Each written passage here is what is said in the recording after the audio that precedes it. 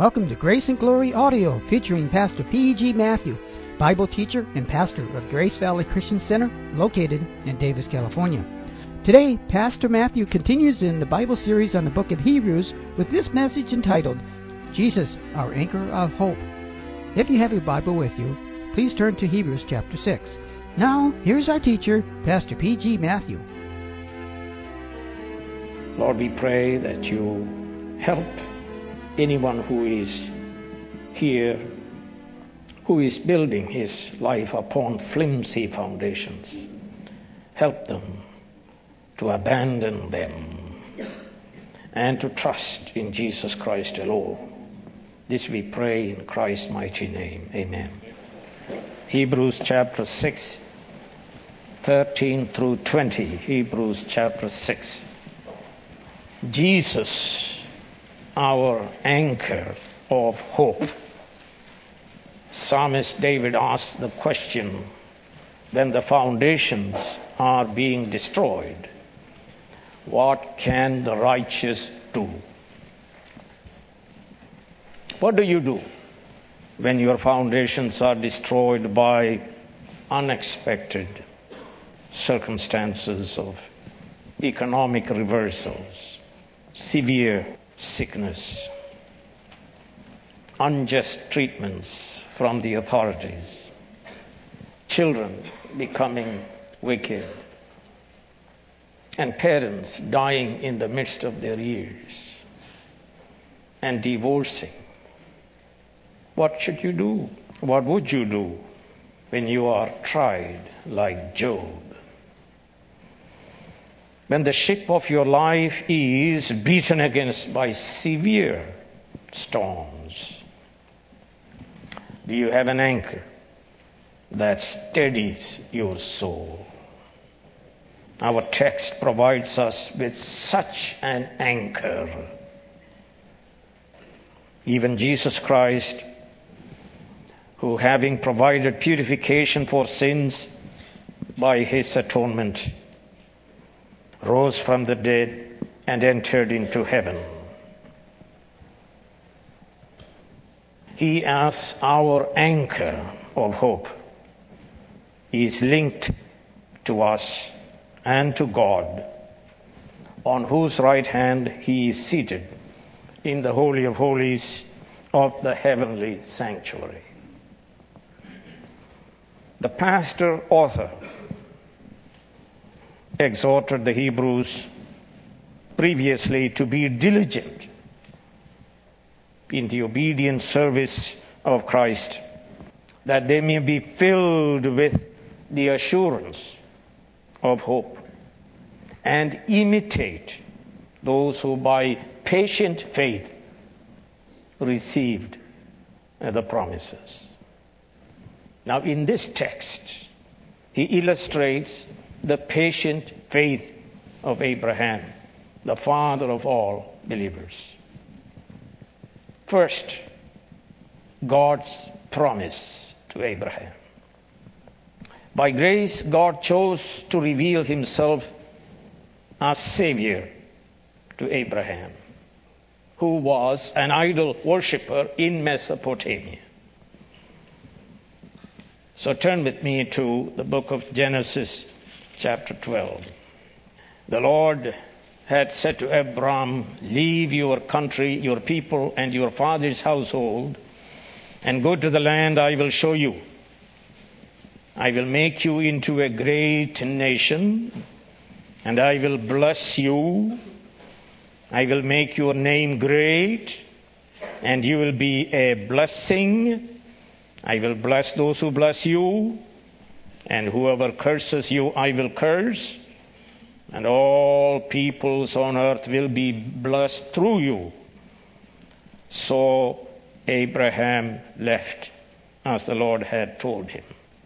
And you see this promise repeated so many times in Genesis 13, 14 through 15, Genesis 15, 4 through 5, Genesis 17, 5, 15 through 19, and a number of other places. And later on, God confirmed this covenant to Isaac in Genesis 26 and to Jacob in Genesis 28 and verse 13. God promising salvation to Abraham and to his descendants by sheer grace and mercy. When God makes a promise, he fulfills the promise. God must be trusted because God is not man, that he should lie. God, St. Paul says in Titus, cannot lie. Jesus himself said, "Thy word is truth." And Jesus said, "Heaven and earth will pass away, but my words will never pass away." So Abraham believed God, and it was counted for righteousness. His body was as good as dead, and so was the body of Sarah, 90 years of age. Yet St. Paul tells us, against hope, against all hope, Abraham in hope believed and became the father of many nations. He was fully persuaded that God has power to do what he had promised. A God who calls into existence things that do not exist. So after 25 years of patient endurance, he received the promised son Isaac. Isaac grew up. Then came the most severe trial of Abraham's life. No person on earth has experienced such severe testing. A testing not from the devil, but from God himself. Genesis 22, God commanded Abraham to sacrifice as a holocaust his teenaged son, his only son, the son whom he loved, even Isaac, the one through whom God promised salvation was to come to the whole world. Yet Abraham obeyed. In faith, we read that he journeyed to Mount Moriah for sacrificing his son, having reasoned that God of glory could raise the dead. And we are told, figuratively speaking, he did receive Isaac back. Secondly, God's oath to Abraham. God's promises are inviolable, irrevocable, immutable. In God, there is no shadow of turning. Yet, in response to Abraham's obedient faith in God's command to sacrifice Isaac, God, for the greater comfort and assurance of Abraham, and especially of all the heirs of promise, God gave, in addition to promise, an oath. In a fallen world, sinful men make their promises and covenants, and yet they are unreliable. Therefore, they make their promise very, very strong by an oath, particularly in the name of the Lord. In Deuteronomy 6 and verse 13, we read, "Fear the Lord your God, serve him only, and take your oaths in his name." Such an oath given by men is the highest affirmation of one's trustworthiness. Such an oath, when given by men, stops all disputes. Such oath is given for confirmation and guarantee of one's promise.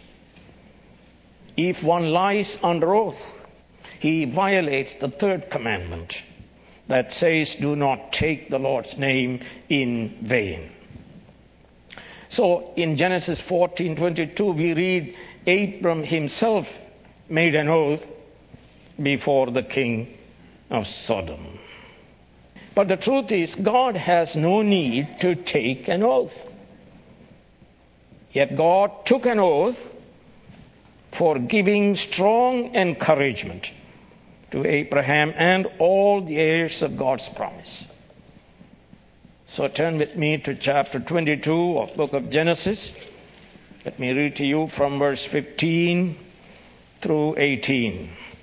The angel of the Lord called to Abraham from heaven a second time and said, I swear by myself, declares the Lord, that because you have done this and have not withheld your son, your only son, I will surely bless you and make your descendants as numerous as the stars in the sky and as the sand on the seashore.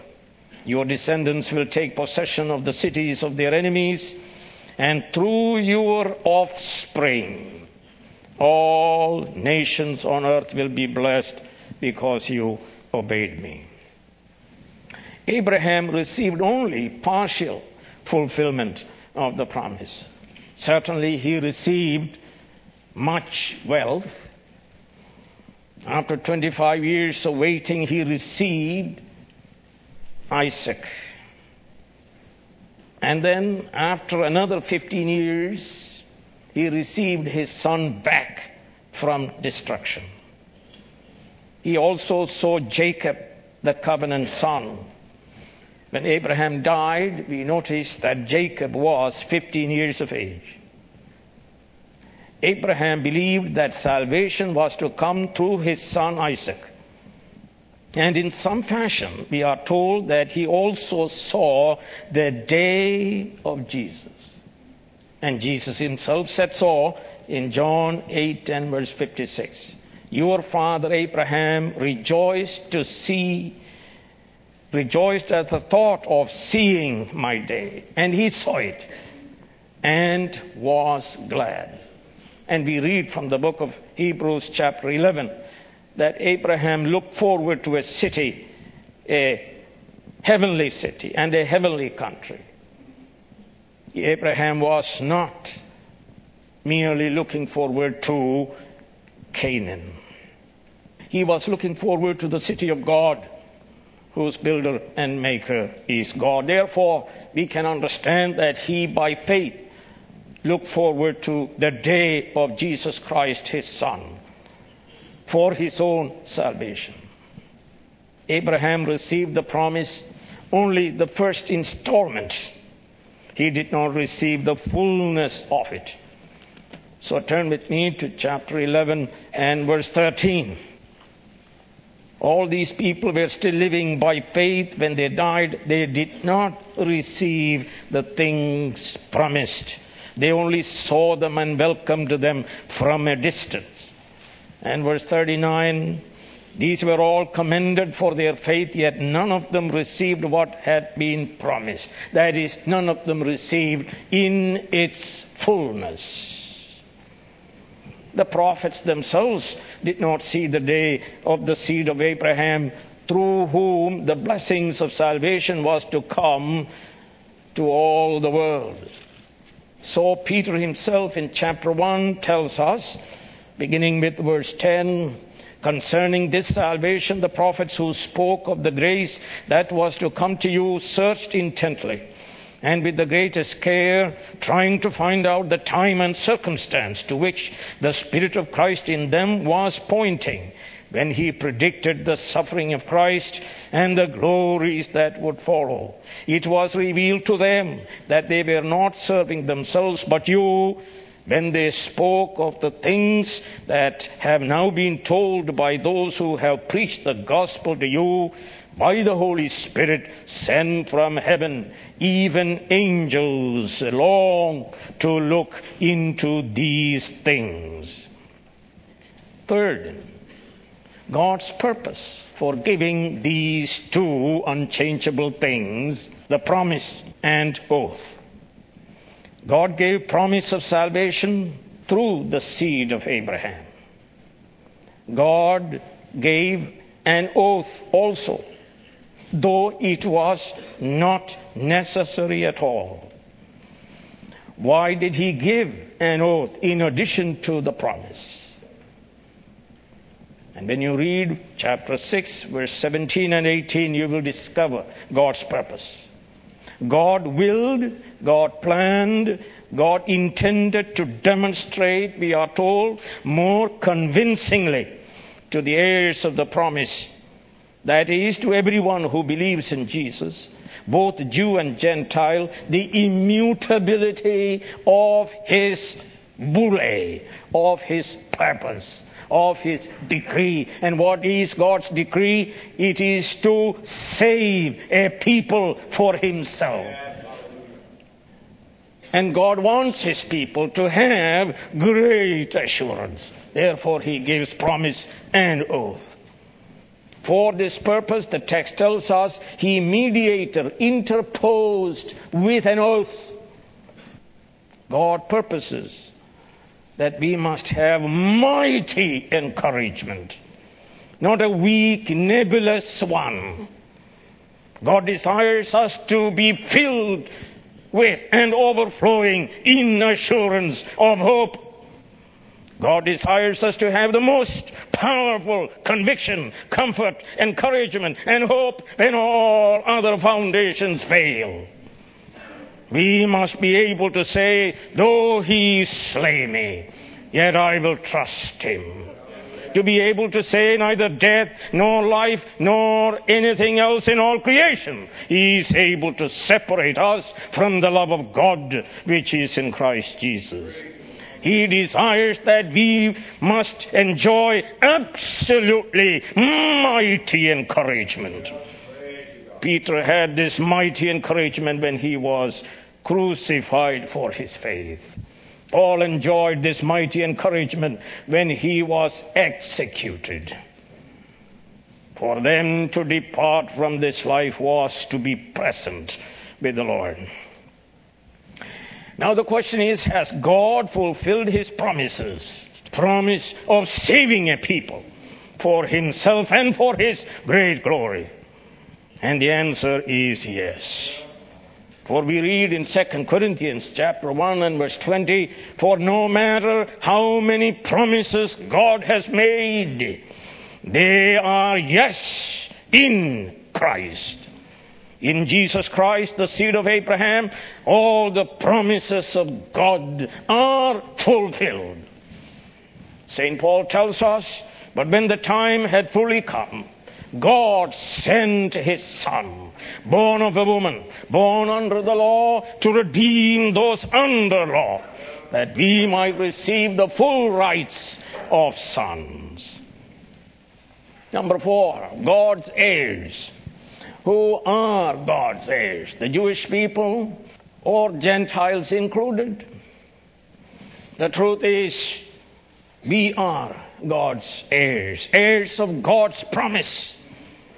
Heirs of this promise of salvation are all those who trust in Jesus for their eternal salvation. They are both Jews and Gentiles.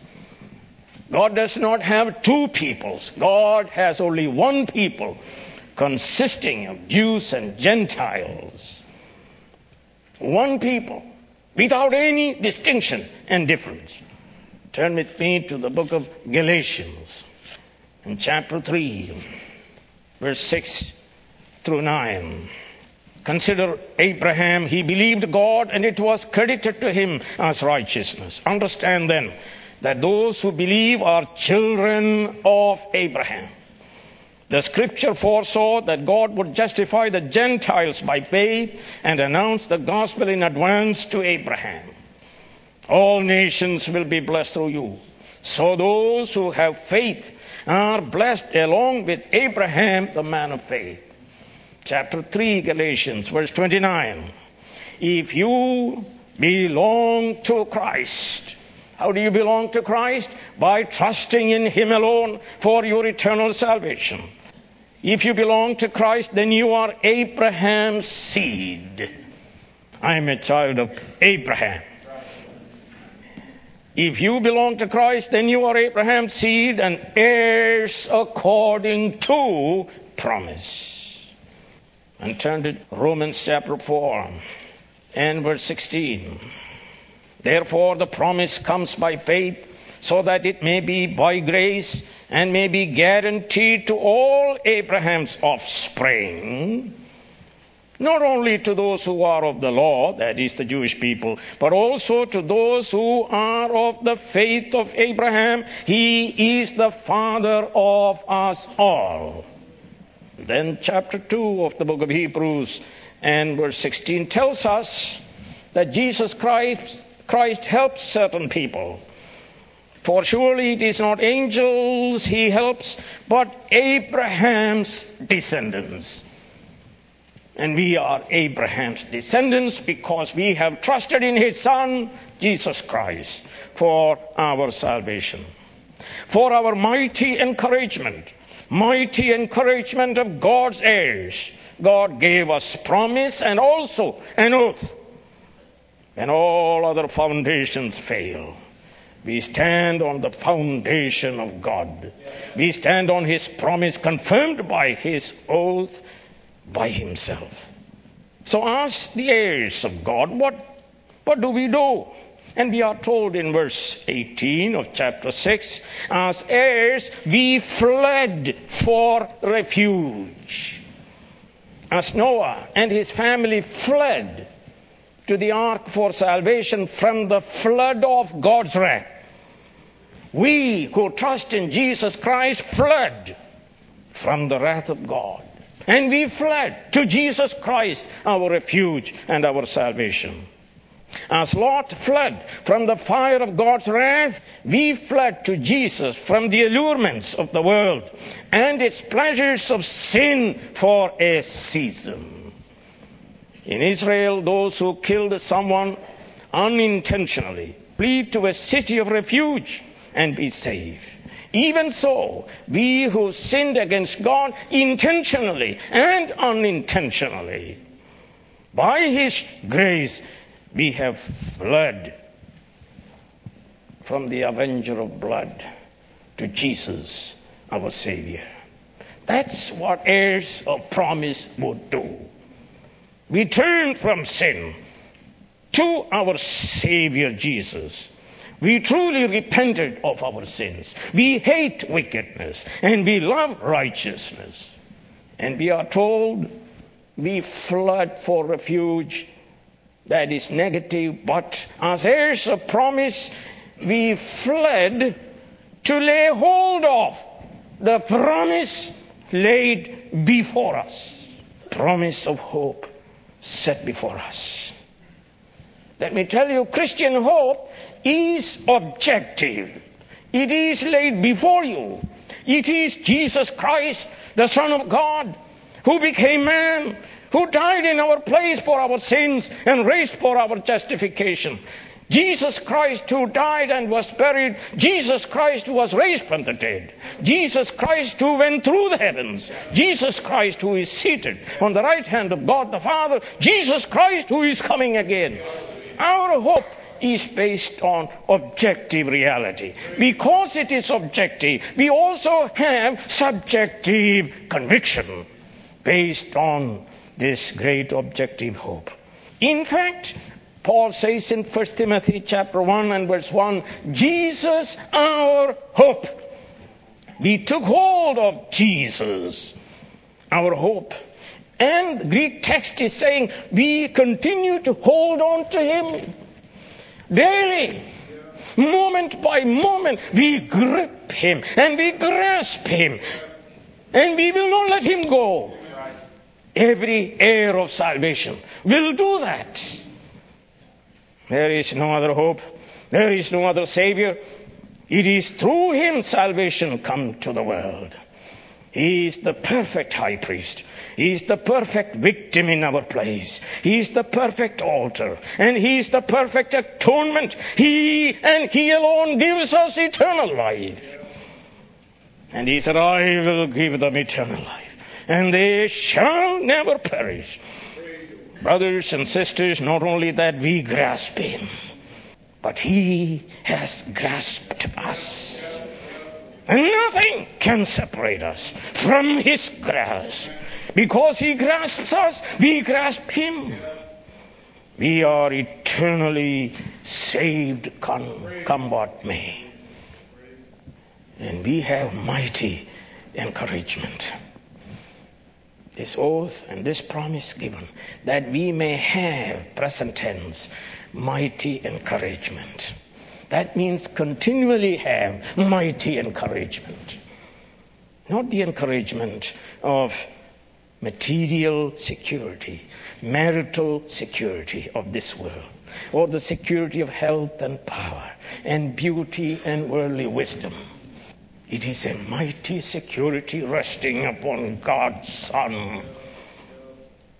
Mighty security of God's unfailing promise and oath to save us. And he has saved us, and he is saving us, and he will save us. This encouragement we may have continually. Not only that we had it once, but we can have it today and every day. Now we can have this mighty encouragement as you and I face severe trials. Brothers, we are a people of hope. This hope is set before us. Look before you. There is hope. There is Jesus who is the way. Look before you. He is the shepherd. You see him in the Word of God. This hope is set before you. Lay hold of him. Read the Word. Believe the Word. Enjoy great comfort and hope and mighty encouragement. And finally, fifth, God's anchor of hope is Jesus. Who is this hope we are grasping? Is it money? No, sir. Is it a country? No, sir. We look forward to a city that is heavenly, a country that is heavenly. It is Jesus. This Jesus who died for our sins and raised for our justification. This Jesus, the text says, we have as anchor of the soul. Again, present tense, we have it, sir. When you face your examination, you have. When you go to the doctor, you have this. When they tell you it is terminal, you have this. At the hour of death, you have this. When your husband or wife forsake you, you have this, sir. When your child dies, you have this. We have Jesus, our hope, as an anchor for the soul. We continually have as an anchor for our souls. Soul doesn't mean just the immaterial part. It simply means he is anchor of our entire life, both body and soul. The ship of our life is not immune to severe winds, rain, and mighty storms. We are moored to Jesus, who is moored to God, who dwells in the Holy of Holies of the heavenly sanctuary. Sailors do not see the anchor that grips the bottom of the harbor, but they are certain of their safety. Even so, by faith, our anchor Jesus, though invisible to us, but visible to faith and hope, is in us as the hope of glory. He is also with God. Two chains function as link and chain. One is promise and one is oath, in which Jesus, our hope, is linked to us and linked to God. He is in us the hope of glory. He is also with God, for he has entered the heavens and seated on the right hand of God as our high priest, sir, to intercede for us. And he is high priest forever. And we are told this anchor of our hope, Jesus, is sure. And the Greek word tells us it doesn't slip. Jesus does not slip and lose his grip. He does not change his mind even when we slip and sin. Our anchor still holds and grips the solid rock. This anchor, Jesus, is also steadfast. He is dependable forever. In the hour of your sickness, your persecution, your death, when all other anchors fail, our anchor of hope, Jesus, never fails. Jesus never fails. Jesus never fails. Heaven and earth may pass away, but Jesus never fails. The disciples were shaken when the storm arose and filled the boat with water. They cried out, "We perish! Save us, O Lord!" And Jesus saved them by calming the storm. And there was a great calm. Even so, Jesus, our anchor of hope, makes great calm of all our great storms. The peace of God, we are told, that passes all human understanding, shall grip and guard our hearts and minds in Christ Jesus. He tells us, "Fear not, I am with you. Peace be still," in all of life's ebb and flow. He has died. He is risen. He ascended. He went through the heavens. He entered the heavenly holy of holies. Our anchor of hope, Jesus, is with the Father. He entered heaven, we are told, as our forerunner. It's an important word. As our scout. He arrived there in God's presence on our behalf to bring every one of us to God's presence. And he shall never fail in this mission. By his sacrifice, he made the way for us to God. And he is our shepherd. And he guides us and brings us to the celestial city, to the Holy of Holies, behind the veil, to God's presence. Turn with me to chapter 2 and verse 10 of the book of Hebrews that speaks about the mission of Jesus Christ. What is the mission? In bringing many sons to glory. His mission is to bring many sons to glory, and he has done it. He is there already. And we'll be there soon, one by one. In fact, Paul says that in one sense, we are already seated with Christ. As branches are united with the vine. In his being seated, we are also seated. We are vitally united with him. Fear not, dear ones. Fear not the fiery trials. And fear not your own death. To us, to live is Christ, and to die is gain. To us, to depart is to be present with Christ.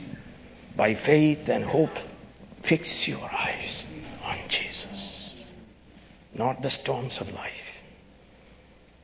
Fix your eyes on Jesus, our hope. Jesus, our sure anchor. Jesus in heaven. Jesus, our forerunner. Jesus, our high priest. Jesus, our atonement. See him in the scriptures. St. Paul tells us in Romans 15 and verse 4, the scriptures are for our hope. And he who is reading the scriptures, believing the scriptures, will overflow with encouragement, comfort, and hope. See him as Stephen saw him. Let me read to you from chapter 7 of the book of Acts, verse 55 and 59. But Stephen, full of the Holy Spirit, he is dying, he is being stoned, but Stephen, full of the Holy Spirit, looked up to heaven and saw the glory of God. That's God the Father. And Jesus, not seated, Here we are told, standing at the right hand of God. He's welcoming Stephen to bring him into the very presence of God, which is his mission. Look, he said, I see heaven open and the Son of Man standing at the right hand of God. And verse 9, Lord Jesus, receive my spirit. Stephen was welcomed by him into heaven. Even so, he will welcome every child of God to heaven.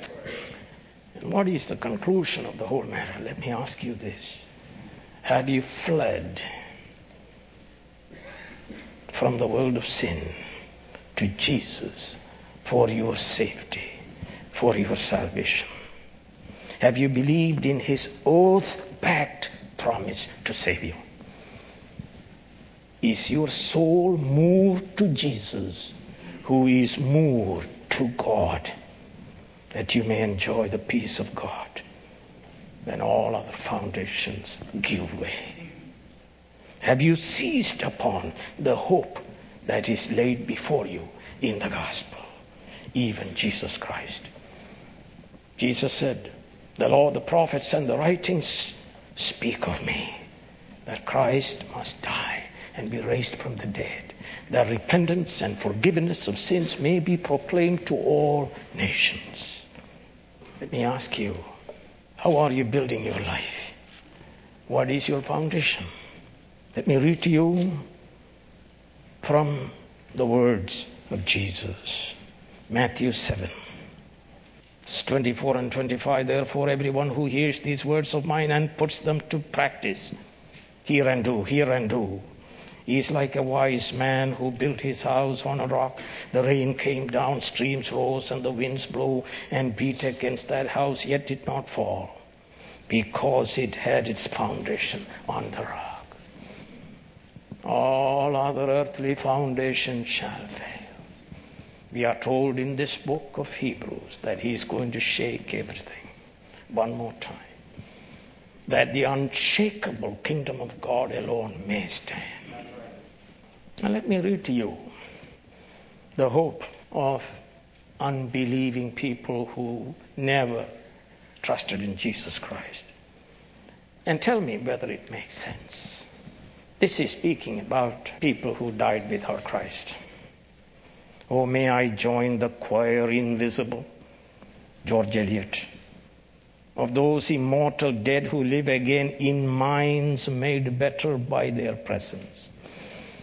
Live in pulses stirred to generosity, in deeds of daring rectitude, in scorn for miserable aims that end with self, in thoughts sublime that pierce the night like stars. So shall I join the choir invisible, whose music is the gladness of the world. It is called sheer nonsense. Did it make any sense to you, sir? It didn't make sense to me either. John MacArthur speaks of a missionary to China, 28-year-old John Stam, and his young wife Betty. The year was 1934. The communists led them away for execution for their faith in Jesus. Someone on the road asked them, "Where are you going?" They answered, "We are going to heaven." Can you say today, right now, that you are going to heaven? Can you say this at the hour of your certain death? I am going to heaven, where Jesus, my anchor of hope, is waiting for me. Heavenly Father, we praise you for the gospel. The gospel came to us, miserable sinners, and you regenerated us. You granted us saving faith. You granted us the gift of authentic repentance. We have fled from all our silly foundations, all allurements of the world, the pleasures of sin. And we, by your grace, trusted in Jesus Christ, our anchor of hope of salvation. The Lord is our shepherd, we shall lack nothing.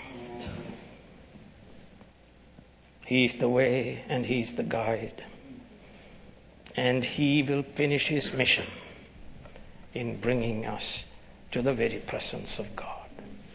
And so David in great faith says, surely goodness and mercy shall follow me all the days of my life, and I will dwell in the house of the Lord forever.